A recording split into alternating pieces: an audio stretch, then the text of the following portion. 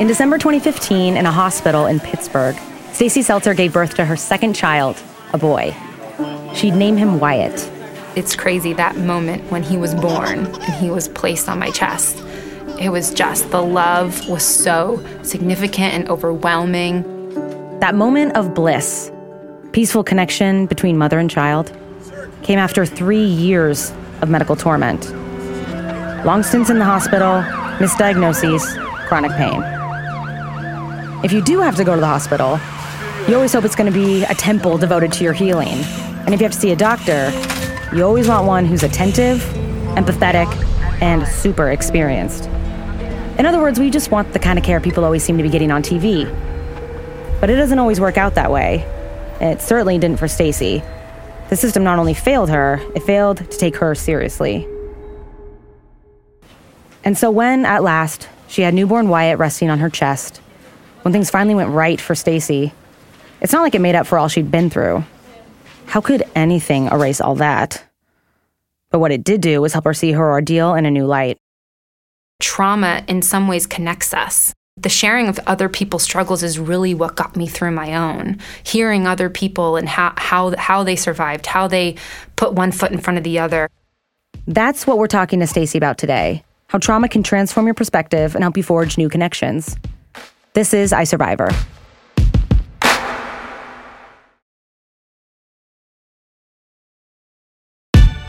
From Wondery, I'm Jenna Brister. And I'm Wagatwe Wanjuki. And this is iSurvivor. This is a show about the people who fought back, who won, and who spend every day growing from their experience. Today, we're talking to Stacy Seltzer. She had severe stomach pain one day and went to the hospital. Unfortunately for her, she checked in the last day of June, and she experienced something called the July effect.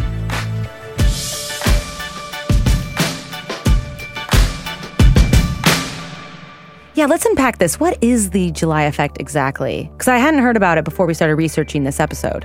Every summer, hospitals get a fresh crop of interns, and they start on July 1st. This is the first time that there are going to be doctors practicing out in the field after graduating from med school. So everyone is moving up and shifting in their spaces in the hospital while still having to balance what's going on with the patients. Oh, I see. So the July effect is basically there's an influx of recent med school grads that are now interns running around kind of unsupervised at this point, taking care of patients. Basically, yeah, that's what happens. They're going to have some supervision, but the July effect is really about the idea that patients who go in a hospital during July are going to be at a greater risk of mishaps. There is some competing evidence about whether the July effect is actually real or a myth, but after hearing Stacy's story, it's really hard not to think that it's at least a possibility. Truth. And Stacy's July stint in the hospital is just one of the traumatic experiences that she had to go through. And what makes her story so frustrating is that Stacy's trauma could have been avoided if the doctors had just paid closer attention from the beginning. I'm asking for an old-ass doctor every time from now on. I want to see credentials. So my husband and I got married in May of 2011. A few weeks after Stacy's wedding, she realized she had missed her period. It was surprising to me because I really never thought that I could get pregnant. It was just something that doctors, I had talked to doctors before, I had some complications, and I never really got concrete answers as a young woman in my 20s, so I didn't think I could get pregnant. She and her husband had come to terms with the fact that they weren't going to have kids, and they were totally fine with that. We thought we'd be like a really great aunt and uncle, and that we would just really spoil the crap out of those kids and just live together, happily. After mustering up the courage, Stacy took a pregnancy test. Turned out that I did, in fact, get pregnant. I had one of those, lovely traditional honeymoon babies. And just like that, Stacy and her husband had to adjust to a whole new reality. With that, there was a lot of shock that came into it. I had also just started a new job. He had just started a new job too. He started a company with his father. We had this new marriage. We had the dog and the big house. We were all, so it was all really shocking. And I'll be very honest, I wasn't exactly excited. As weeks progressed, Stacy and her husband warmed up to the idea, and they decided to carry the pregnancy to term. What she and her husband didn't know was that this pregnancy was about to set off a chain reaction that would completely change the course of their entire lives. So we wake up in the morning after finding, a few weeks after we found out we were pregnant, And like we do every morning, we decided to take our dog Lua, our big Great Dane mix, for a walk. On that walk, we get just a few feet away from my house, and I feel this horrible stabbing pain, almost like somebody stabbing me in the side with a knife. It's very quick, it comes and goes. So I just turn to my husband and I tell him, hey, I'm going to go back to the house, not really sure what this is, pregnancy-related or whatever. And I go back. Immediately when I walk into the house, my body starts having a reaction. I break out into terrible cold sweats, to the point where my entire body is freezing cold and sweat is pouring through my clothes, and they're soaked completely. I go into the bathroom thinking that I might throw up or pass out, and just sit there and wait for my husband to get back. When he finally does arrive, I start just screaming that I'm in the bathroom and that something's wrong. He runs over to me, begins asking me all these questions, and I can't really answer them because I don't know what's going on. So he moves me over to the couch, where I lay down and decide that the best thing to do is rest. I just assumed it was a miscarriage. And so I laid there, trying to take a nap, thinking that maybe I could sleep it off. What I didn't realize was that very slowly I was bleeding to death.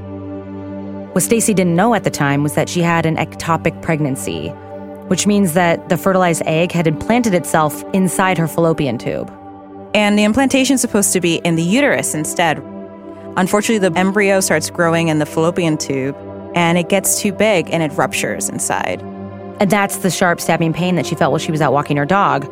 It was her fallopian tube bursting inside her. And because it was internal, she couldn't feel the bleeding or realize what was even happening. The crazy thing that I learned about bleeding to death is that there's no pain. It was very relaxing to lay there and sort of just let myself wave in and out of consciousness. It wasn't until I felt like I was about to go to the bathroom all over the couch that made me finally jump up. I jumped up and started to run, and as I was running, I collapsed. My husband actually called 911, and the paramedics came, and actually when they came, all of my veins in my body had collapsed. And they had to, in a way, they didn't have to jolt me awake, but they had to resuscitate me with oxygen. And the weird part is I remember all of it. I was unconscious in many ways, but I could hear everything, which is sort of the crazy part of it. I could hear my husband talking to them and them, trying to get me back. And I was taken from there, obviously, into an ambulance. Once the ambulance got there, we were rushed to the hospital. And honestly, it was straight out of a movie. They had people running around me. And they even brought my husband in before they took me to surgery. And I'm still convinced that they brought him in to say goodbye, just in case.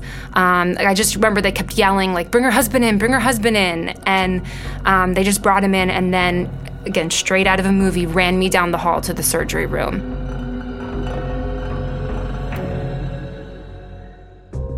So in the surgery, they were able to save my life. What they did was they cut me pubic bone to belly button. They removed the ruptured fallopian tube and the fetus. I thankfully was allowed, I was kept both my ovaries. They removed all of the leftover blood because my entire abdomen was filled with blood. And because of that, I was actually given 7 pints of blood to save my life. As she was recovering in the hospital, Stacy started processing what had just happened. I was in there for about 4 to 5 days, including being in the ER. And it was just a lot of, wrapping your brain around what had just happened. Just 3 weeks shy of my entire family being at my house celebrating my wedding. And I'm waking up because I almost died. The doctor who saved me, who became my OBGYN, came in one day and she sat down and she said, these things happen, but what happened to you was incredibly traumatic. And she said, I know right now you're dealing with the physical aspect of it, and I understand that you need to heal physically. She's like, but there is going to be a huge mental component of this, because you not only almost lost your life, you lost a pregnancy, but just the way that you live your life is going to change from here on out. She actually gave me a card for a therapist right then and there, and sat down and just sort of gave me an idea that I want to say almost in a way that it was okay that I wasn't going to be okay, that this wasn't just about the physical healing in my stomach, that there was going to be more to it because I lost a lot in that 24 hours. In the weeks after Stacy's surgery, she realized that she actually did want to be a mother. I guess I'd pushed that away for so long that having that short-lived pregnancy made me realize that, wait, maybe I do want this. So even though the pregnancy was so traumatic, it also gave her new insight. She had hope that getting pregnant was in the cards for her. And so the loss also, in a way, gave me some hope that, now I know I can get pregnant. Yes, we may have a complicated road in it, but that this is a possibility for us. But before she could even think about trying to get pregnant again, she had to recover. Stacy had just gone through a major surgery, and the road ahead wasn't going to be easy. We have a 3-story Victorian brownstone, and our bedroom's on the 3rd floor, of course. So mattress in the living room. Jason had to carry me upstairs to shower. I couldn't walk. I wasn't allowed to do steps. There was a bit of a blame game there where, if I hadn't waited so long, if I hadn't stayed at home, if I had let Jason take me to the ER earlier, none of this would have happened. It would have just been, I wouldn't have almost died. Even though Stacy's body was healing, her mental health was getting worse. A lot of crying, a lot of, I was probably very irrational, mood swings, happy one minute, sad the next. At one point, finally, I think Jason was a little bit fed up with me, but he handed me the card that the doctor had given me for the therapist, and he was like, I think it's time.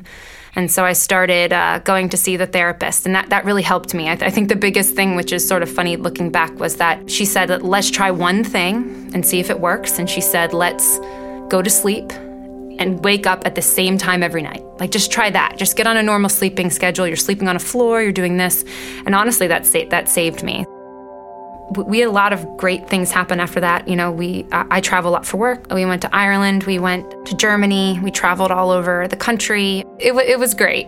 We got to, spend time together and just get to know each other. I mean, we'd been together for 3 years before that, but now we were a married couple. So it was really great. It really was. And by the spring of the following year, in 2012, I really was starting to feel like myself again.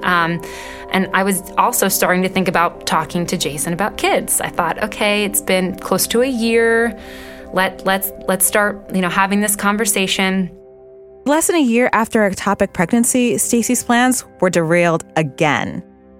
It was probably around, May, June, and I had this event planned. Friends of mine, the same friends who had came out to visit previously, were coming to visit again, but this time for a Kenny Chesney concert. Planned the whole weekend, June 30th, 2012, and I'd done a wine tasting the night before and had all my friends out while they were all traveling in from all over the state. And I woke up the next morning and I wasn't feeling really well, and just all day I didn't feel well. Well, Saturday rolls around and it's time for the concert, and I wake up and I have this intense, it almost feels like somebody's taking a sharp pointed knife and stabbing it directly in the middle of my stomach. This horrible, horrible stabbing pain. And then the next thing I know, I break out into full cold sweats. And when that happened, I just turned to my husband and said, you got to get me to the ER. They did rush us in pretty quickly. They got us in, but as you look around, you realize that although the Kenny Chesney concert hasn't started, the festivities have, and there are people there in, boots and, with cuts from falling down, people who drank too much already. So I go in and I was treated pretty poorly. No one ever came out and said this, but that they assumed that I was there drug seeking. I'd been on some pretty strong painkillers while I was in the hospital, and then when I got out of the hospital. And I was on for a good while. Again, I'd had my stomach ripped open. At this point now, I'm throwing up because I'm in so much pain. And when I'm throwing up, I think they're like, oh, drug withdrawal. Oh, she has these stomach pains. They're not like connecting the dots. Finally, the hospital took Stacy in for a CAT scan to figure out what was really going on. It comes out that I have a partial bowel obstruction. So just meaning that part of my intestines is being blocked, and that's what's causing the pain and the vomiting. And at that moment, the doctor or the tech or whomever read this CAT scan results diagnosed me with Crohn's disease. Crohn's is a chronic disease that causes inflammation and scarring in the intestines. In some cases, the inflammation gets so bad that it creates a blockage in the intestines. What they then did was they admitted me to the hospital because the next step for any either partial or full obstruction is they normally will wait for it to resolve on its own.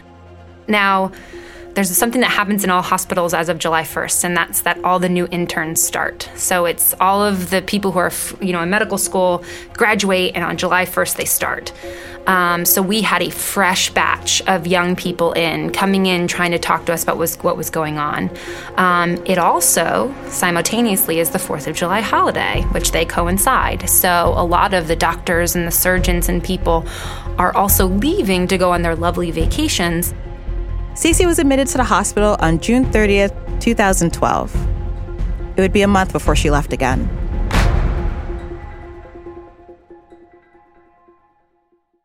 Hey, I'm Brooke. And I'm Arisha. And we're the hosts of Even the Rich, a show about the occasionally outrageous behavior of people who have a lot of money and a lot of feelings. On our next season, we bring you a story that combines sibling rivalry, high fashion, and murder. Gianni and Donatella Versace built one of the most iconic fashion labels in the world. But when Gianni gets shot, it's up to Donatella to step out from behind her brother's shadow and try to save the brand they built from ruin.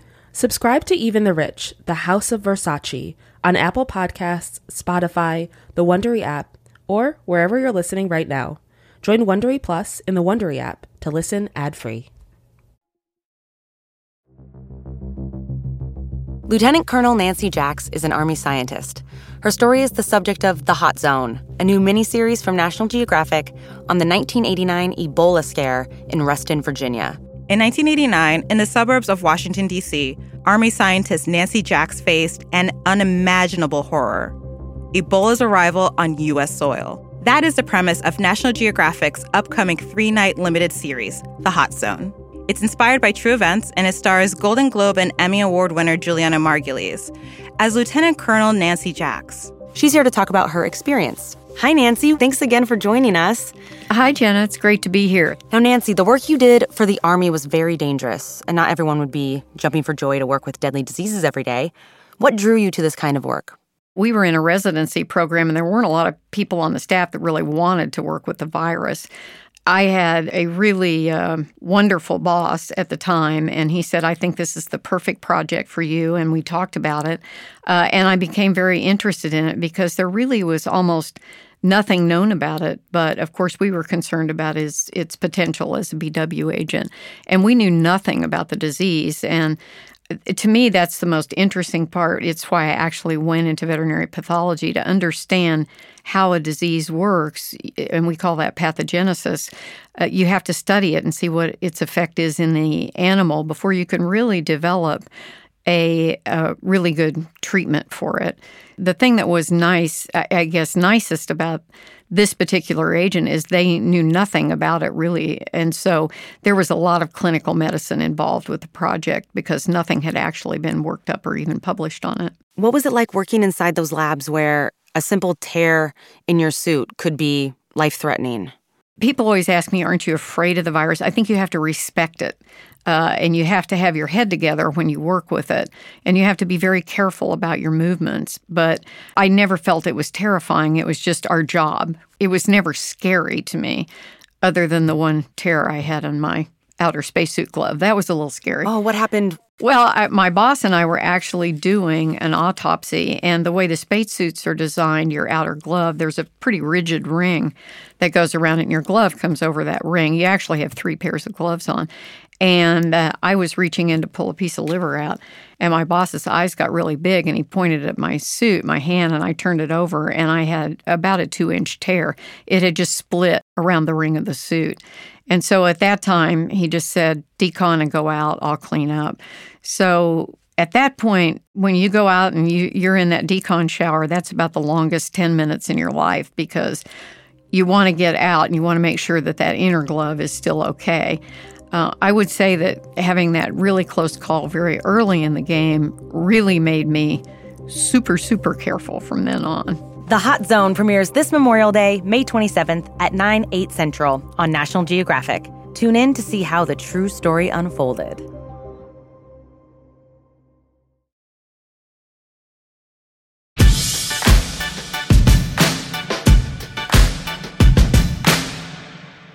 So Stacy's admitted to the hospital on June 30th, which is probably one of the worst days to actually go. From there, it was just literally just doctor after doctor would come in.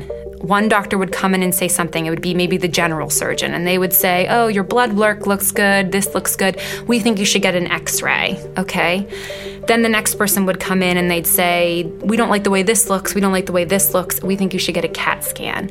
And it just felt like it was all over the board. There was no plan in place. And actually my GI surgeon comes in and sort of explains that, I have Crohn's disease, remember, and that I've just got to let my stomach, all the pressure in my stomach from all of the acids, I've got to get that all out. And then from there, once that's relieved, my intestines can be relieved and then the obstruction will resolve itself. So she goes, bye-bye, I'm going on a vacation. I'm going to leave you in the hands of these new residents with the GI chief resident in charge, and they're going to be in charge of your care. They got me all set up with my IVs. Didn't get pain drugs right away, but at least I was getting sort of taken care of. It took a very kind, which I will probably say multiple times, very kind nurse to come in and step in and say, no, she needs this. She needs the pain medicine. This is a very painful thing to have a bowel obstruction. Like, you need to get this woman some drugs. So I eventually did get admitted and put on the Dilaudid pain drip. Is Jason in the room for all this? Like, what's his reaction as this is all going down? Concern, worry, that it's simultaneously. I mean, we're an extremely close couple, so yeah. I'm looking at him for physical and emotional support while also he's trying to be sort of, my advocate. One of the things about Jason, though, that's interesting in all of this is that his family has a history of Crohn's. And so he kept telling doctors, like, my wife doesn't have Crohn's. Like, there's no way. My family had, a couple of his cousins have Crohn's. And he's like, this is not something that just comes up out of the blue. So he was trying to tell people that this was not the case. But they continued on. So I had what they call an NG tube administered, which is basically just something that they shove from your nose all the way down your stomach. And yes, it's as horrible as they... And then I was immediately removed from any food or drink, so I was not allowed to have anything. And really, we're just waiting to show some sign of the bowel clearing. And with bowel clearing, I mean that basically they're waiting for me to pass gas. They're waiting for me to fart. So we're all just like sitting around waiting, but still no one can clearly tell us what's going on. Stacy's parents came to the hospital, and they joined Jason's efforts in trying to help. But we have all of these doctors in front of us, and they're all giving us different information. So about 4 days into being in the hospital, my doctors think that I'm starting to begin to show the signs of my bowels working again. So they remove my NG tube and decide to see if my body starts to get better, or if their obstruction starts to relieve itself. At that time, I was told I would stay on my pain meds and that I would be able to just relax and wait because there was no clear sign if they were actually getting better. So we went about our day the same. My husband slept that night at the hospital with me, and in the middle of the night, we were abruptly awoken when the nurse comes in with tears in her eyes and literally throws a pamphlet on my bed saying that we had to contact the hospital, and it was a pamphlet for complaining about the quality of care. It had a hotline number on it because, unfortunately, the chief resident who was in charge of my care while my surgeon was on vacation had pulled me off my pain meds from his laptop at home in the middle of the night, and the nurse had no option but to abide by those rules because he was the person in charge of my care. So that was probably one of the worst days in the hospital for me because not only was I not healthy and my intestines were still obstructed, but I was off of my pain meds and had to lay there that night in excruciating pain. The next day, we file the complaint. All these administrators and everybody are coming in and they're, wanting to apologize again, but nothing's changing. So they're just apologizing for nothing. So I get my NG tube put back in because really, in fact, what they thought was gas was not gas. So I get my NG tube painfully put back in. The obstruction is 100% still there. And then a few days later, the surgeon comes back in and is shocked. She said several times she was shocked to see that I was still there. So obviously she, A, wasn't keeping track of my care, and B, just had no idea the severity of what was going on with me. Mind you, too, I had no nutrients given to me. It was just an IV with just regular fluid. So for 9 straight days, almost 10 straight days, I had not a single nutrient put into my body. So I was literally deteriorating as a human being. Consciousness was really hard for me by this point. I didn't know sometimes who was in the room and who wasn't. My body felt absolutely like it did with the ectopic, like it was breaking down. So we scheduled a surgery, which was scheduled initially as a laparoscopic surgery. It's minimally invasive. It's 2 small cuts. And the idea would be they'd go in there, they'd find out what was going on. If something needed to be adjusted, it would be adjusted, but nothing huge. And I remember going into surgery and thinking just crying, and, everything in my body was praying, hoping, whatever, that they would not cut me back open. I remember begging my husband to not let them cut me back open. So next thing you know, I wake up fully cut back open, and this time it's worse. Like suction bags for infections are sticking out all over my body. And my husband breaks the news to me that when they went to go perform the surgery, as soon as they cut me open, there was a horrible smell because there was a massive infection throughout my entire abdomen. They had to recut open my entire scar and extend it and remove 18 inches of dead intestines that had been basically killed. Yeah, so let's just take a minute. Remember, all of this is happening less than a year after Stacy had her ectopic pregnancy. So just when she thought she was recovering and moving on with her life and excited to have kids, she was right back in the hospital. Because here's the thing, Stacy never had Crohn's disease. Jason was right. It's not something that you develop overnight. So while her doctors were waiting for what they thought was an obstruction to pass on its own, Stacy was just getting worse.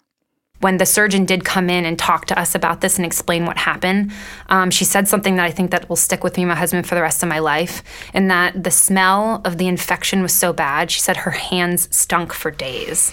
It was hard to hear her say that because I think, well, you made the infection, you did this. Yeah. This is not, the infection was there because of you, and maybe not because of you as a system failing as a whole, but Just negligence across the board.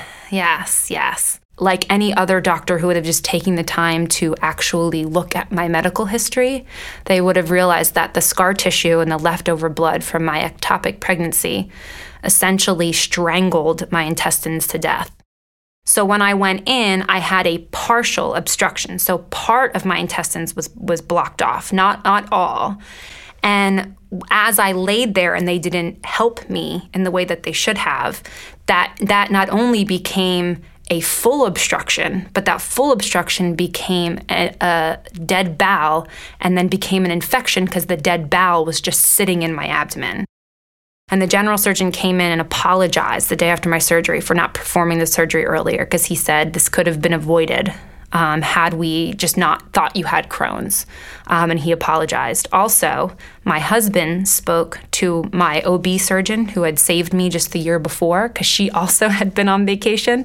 And she had said that this should have just been so obvious. This should have been just to anybody who looked at my record should have looked at them and said, this was an obstruction due to scar tissue. But it felt very much like everybody was comfortable with the Crohn's because it meant that they didn't have to do anything. It meant that the general surgeon didn't have to do anything, the OBGYN didn't have to do anything. The protocol is to sit so that my GI surgeon could go on her lovely little vacation. The resident could do things from his computer at home. And we fought. It was... You really can't imagine how you're going to react in a situation like that until you're in it. It was like Every single day we woke up and it was a battle. Every day we would meet with doctors and demand answers and get nothing. And you're yelling at these people in front of you, and then the next day you've got to see them again. It's really difficult. So next, there was just recovery time. So they had to make sure the infection left my body, and they had to make sure that my intestines basically reconnected and healed themselves. So again, I'm in a bed rest situation, NG tube, no eating or drinking, and I'm waiting to fart. And eventually, Stacy did pass gas, and it was a great sign. It meant her intestines were healing. After being in a hospital for a month, Stacy finally got to go home. Her friend said she had grounds for a malpractice suit, but Stacy was conflicted.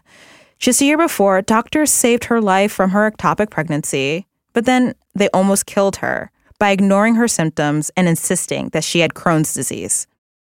The thing that gave them some sense of closure was a name for what they endured. It's called the July effect. Afterwards, we read a whole article on the whole theory of like the July effect. And, July 1st is the start of interns, and there's sort of an increase in deaths in hospitals because of lack of knowledge. I don't know if that's necessarily true for all, but it could be more of a myth, but in this case, it felt sort of true for us. So we read this afterwards, and we were like, "Wait, did this just happen to us?" Because there did feel like an element of this really played into the fact that we had what felt like just no supervision, no one watching over us. Every year in teaching hospitals, July is when medical students become interns. Interns become residents, and each class of residents move up a level. So this means that new doctors are immediately put into new patient care. On their first day, new interns can have the same responsibilities as now second-year residents. The idea that patients admitted in July are more at risk could just be a myth. But what happened to Stacy was very real and also very painful.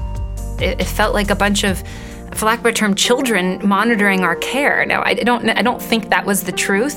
I think that these new residents are doing the best that they can. It's the people that are in charge of them. Supervision is the key, that somebody's watching over them and making sure that they're doing their jobs. But it was funny to read about that afterwards, because it was like, wow, did that play a role? Did 4th of July vacations play a role? Did the fact that these doctors are so worn down that they just want their freaking vacation, that they're willing, to sort of let some things slide because of it? And I think that is something that definitely played into what happened to us. You're back at home now, again, newlyweds, out of the hospital. And then what was the road to recovery like after you got out? This time, I think there was... It was a little bit more of a rougher road. You're mentally exhausted. You're physically exhausted. There was a lot of blame. What could we have done more? What could have Jason done more? What could have Stacy done more? What could have my parents done more? There was just so much blame and hurt when I got out that there was, again, just a strong need for like a therapist and someone to really help me work through it. Where did you find yourself placing most of the blame? On myself, for sure. I mean, why? It felt like it fell squarely on my shoulders, because it all goes back to the ectopic. Like, had I not laid there for this long, probably none of this would have happened. It really did feel like it was on me. So yeah, there was definitely, we worked through it for sure. But yeah, a lot of therapy, a lot of leaning on friends and family. I think that one of my biggest takeaways from this was that you have to lean on the people that you love and let them know how you're feeling. I have a phenomenal husband, as we mentioned before. He helped me out a lot physically. I wasn't walking very well. I couldn't do stairs. I couldn't drive. So physically, at times he had to help me bathe. He had to shave my legs for me if I wanted to shave my legs. But he also mentally gave me the space, to heal. So he wasn't always in my face wanting me to talk about things, and I feel like I'm just that kind of person that needs a little bit more space. You can talk yourself to death. You really can. And my parents were amazing. They were there for us. By February 2013, Stacy had been healthy for a while. She thought it was time to start trying for a family again. She told Jason on Valentine's Day. It was on Valentine's Day in 2013. I sort of gave him a card and I said, I think it's time. We've had these two things happen. I've been healthy for a while now. I think it's time that we start. So he took it well because he's terrified, right? I mean, this all happened because of a pregnancy. I mean, none of this would have happened if I didn't get pregnant. So he's terrified. And then we get pregnant super quickly. I mean, I think it was just like a month later we were pregnant. And then it's scary because is an ectopic again? Do we know? Is it, is it going to rupture? So we wait a little while, get some blood work done, and we get an ultrasound. It's in the uterus. It's in there safe. We're pregnant again for the second time. We planned this trip to New York City for Mother's Day. I wasn't a mother quite yet, but we were going to meet my mom in New York City. Jason and I were going to come, and right before we're about to leave, I start bleeding. We go to the hospital, and we have an ultrasound done, and the heartbeat's still there. So the doctor's like, some women just bleed, just go to New York City, it's fine. And we go to New York City, and we land, and as soon as we land, I turned to him and said that there's something wrong. Stacy was having a miscarriage. I really, truly think that the hardest thing in all of this was that miscarriage. Excuse me. It really was the hardest thing of all those things, because really it felt like such a gift that was given to us after those two things happened. And so many people kept telling us over and over and over again how lucky we were to be pregnant. And we weren't telling that many people because we were scared, but, having to make those calls afterwards and tell people, and, there's more blame because, you're like, shouldn't I have traveled? Should I have done more of this? Or in the end, I mean, some pregnancies are just lost because they're lost. They were never meant to be or whatever. But it definitely felt like we were given a gift and it was taken away. And it was by far the most painful of the things that had happened to us. What I did was I threw myself into wanting a baby even more and wanting to get pregnant even more after that. That just became such a strong part of what we wanted, and so we tried again. Soon, Stacy was pregnant again. And 9 months later, Stacy gave birth to a girl. They named her Emerson. And just as Stacy was starting to feel like herself, medical misfortune struck her family once again. During a routine dentist appointment, a spot was found on Jason's tongue. Since Jason didn't drink or smoke, the dentist was certain that it wasn't oral cancer. But after what they had just gone through with Stacy, they had to be sure. We are going to advocate for ourselves. We are going to make sure that we take care of ourselves because, as we've learned, in some cases, no one else is going to but us. So we pushed and we pushed. Finally, begrudgingly, they took the biopsy. And they were like, it's not that. Literally, as they're like digging a big scoop out of his tongue, they're like, this is nothing, this is dumb, like we shouldn't be doing this. And then the biopsy results come back and they're positive for oral cancer. Honestly, I just remember breaking down. Here I am, a mother of a 8-month-old daughter. I've got these two horrible, surgeries that I've had. And then my husband gets cancer. It felt like the hits just kept coming. It really did. Because Stacy and Jason caught the cancer early, doctors were able to remove it relatively easily. Jason has been cancer-free ever since. And for what felt like the first time since they got married, they finally could breathe again. And Stacy could process the past few years with her therapist. One of the biggest pieces of advice that she gave me that I carry every day in my life now is that when I was blaming myself for all of these things that happened to me, we just kept going back to that. Like, well, if I'd done this and if I'd done that. And finally one day she stopped me and said, you're doing something that's an ultimate trap that will leave you trapped in this world forever. And she said, I'm taking information that I have available to me today and applying that to the decisions I made in the past. And I can't do that. I can't use information I know now and judge myself for decisions I made before. And it opened my eyes to so many things. Since then, Stacy gave birth to a healthy baby boy named Wyatt. Her life feels normal again, and she does not take it for granted.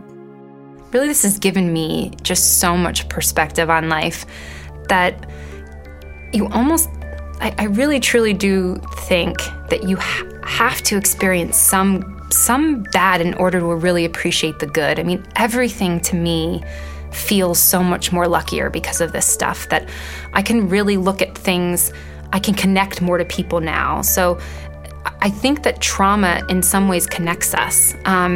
You go through things, and it doesn't have to be the exact same thing, but that people who are in different situations, they can feel bonded just because they've recovered or they've survived something.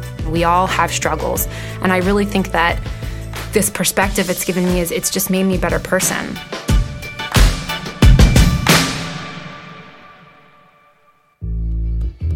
From Wondery, this is iSurvivor.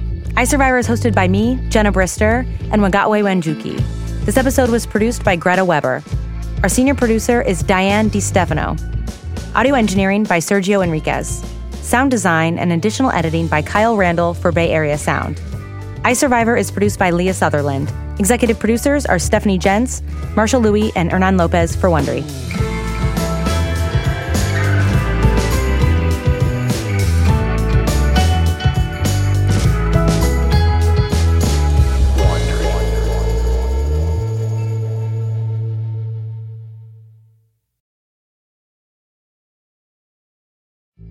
Hey, have you heard what other listeners have to say about the Wondery app?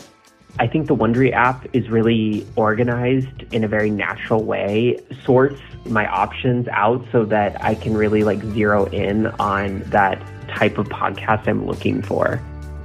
It's given me some good ideas for what's up next. So once I'm done and through all the seasons of Even the Rich, I plan on starting Guru. Don't just take our word for it. Try the Wondery app for free and join Wondery Plus for more. Wondery. Feel the story.